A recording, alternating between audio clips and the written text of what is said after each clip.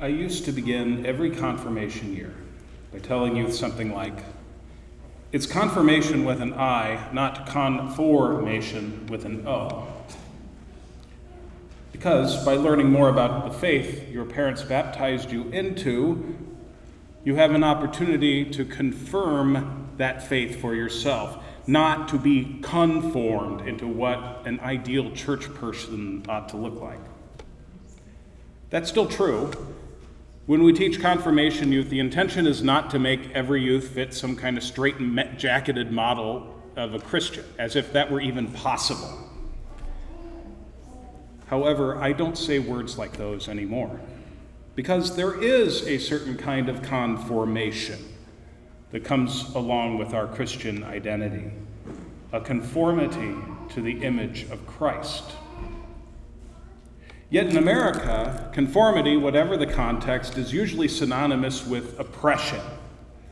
The United States was built, at least partially, on the idea of the sovereign individual, created equal, endowed by God with certain inalienable rights, like life, liberty, the pursuit of happiness.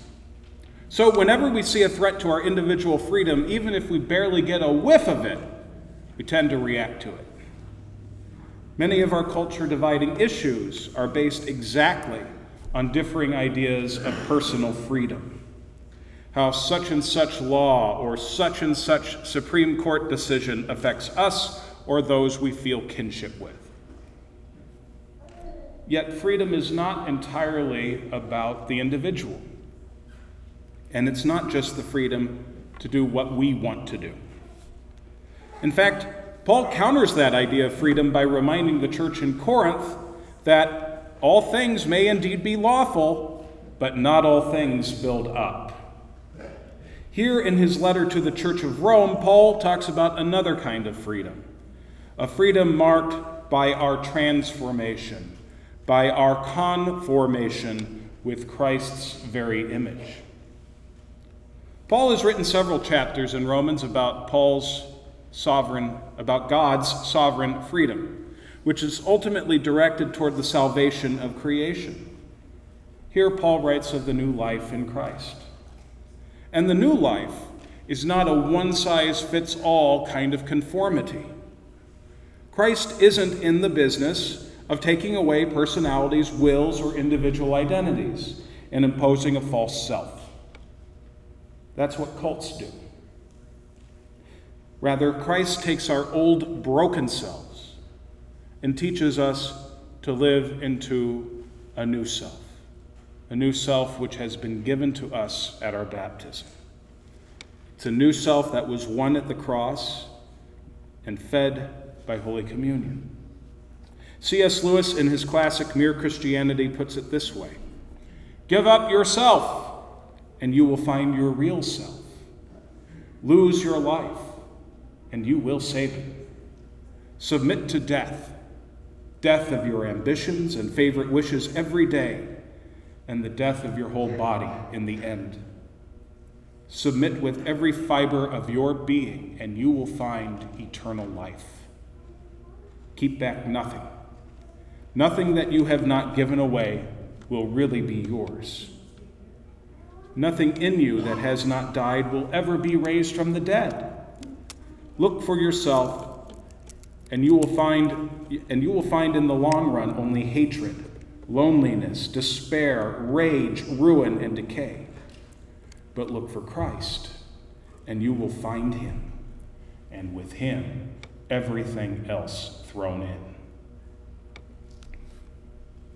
Paul marks out what the new self looks like.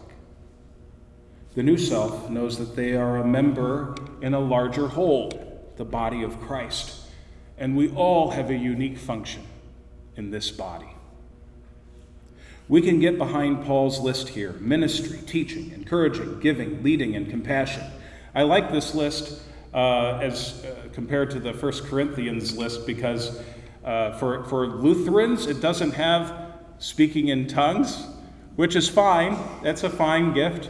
But I think most Lutherans can get behind this list a little easier than the one in 1 Corinthians. Even prophecy. Prophecy itself is nothing more than a radical commitment to tell the truth. The truth about God, the truth about ourselves, and the truth about the world we live in. God's work of conformation to Christ's image, which is really transformation into a new self, is done today through Christ's body made up of sinners like you and me. Of people like us who sometimes cling to a limited sense of freedom too, at the expense of the freedom for that Christ gives us.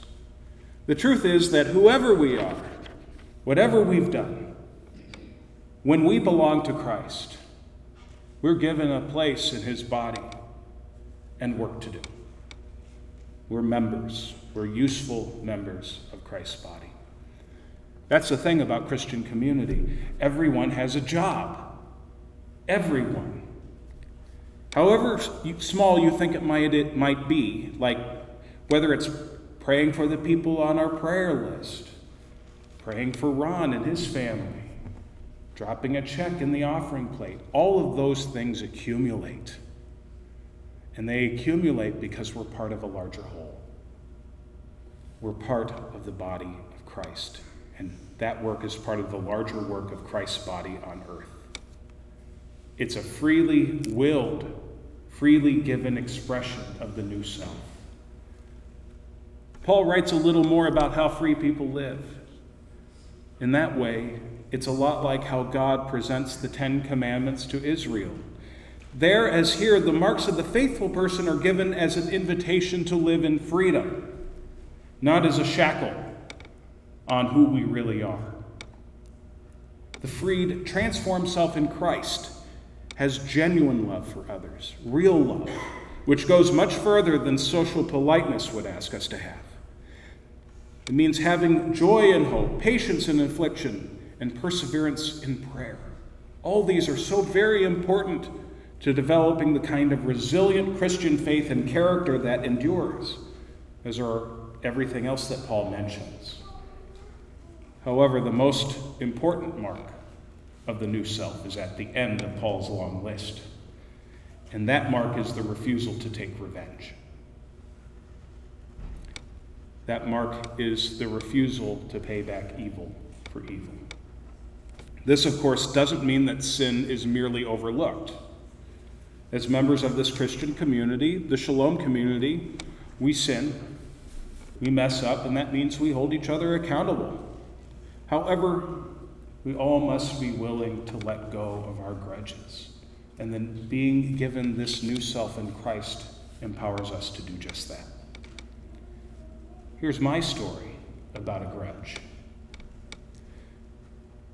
When I got divorced, I spent the next 5 or 6 years nursing a grudge,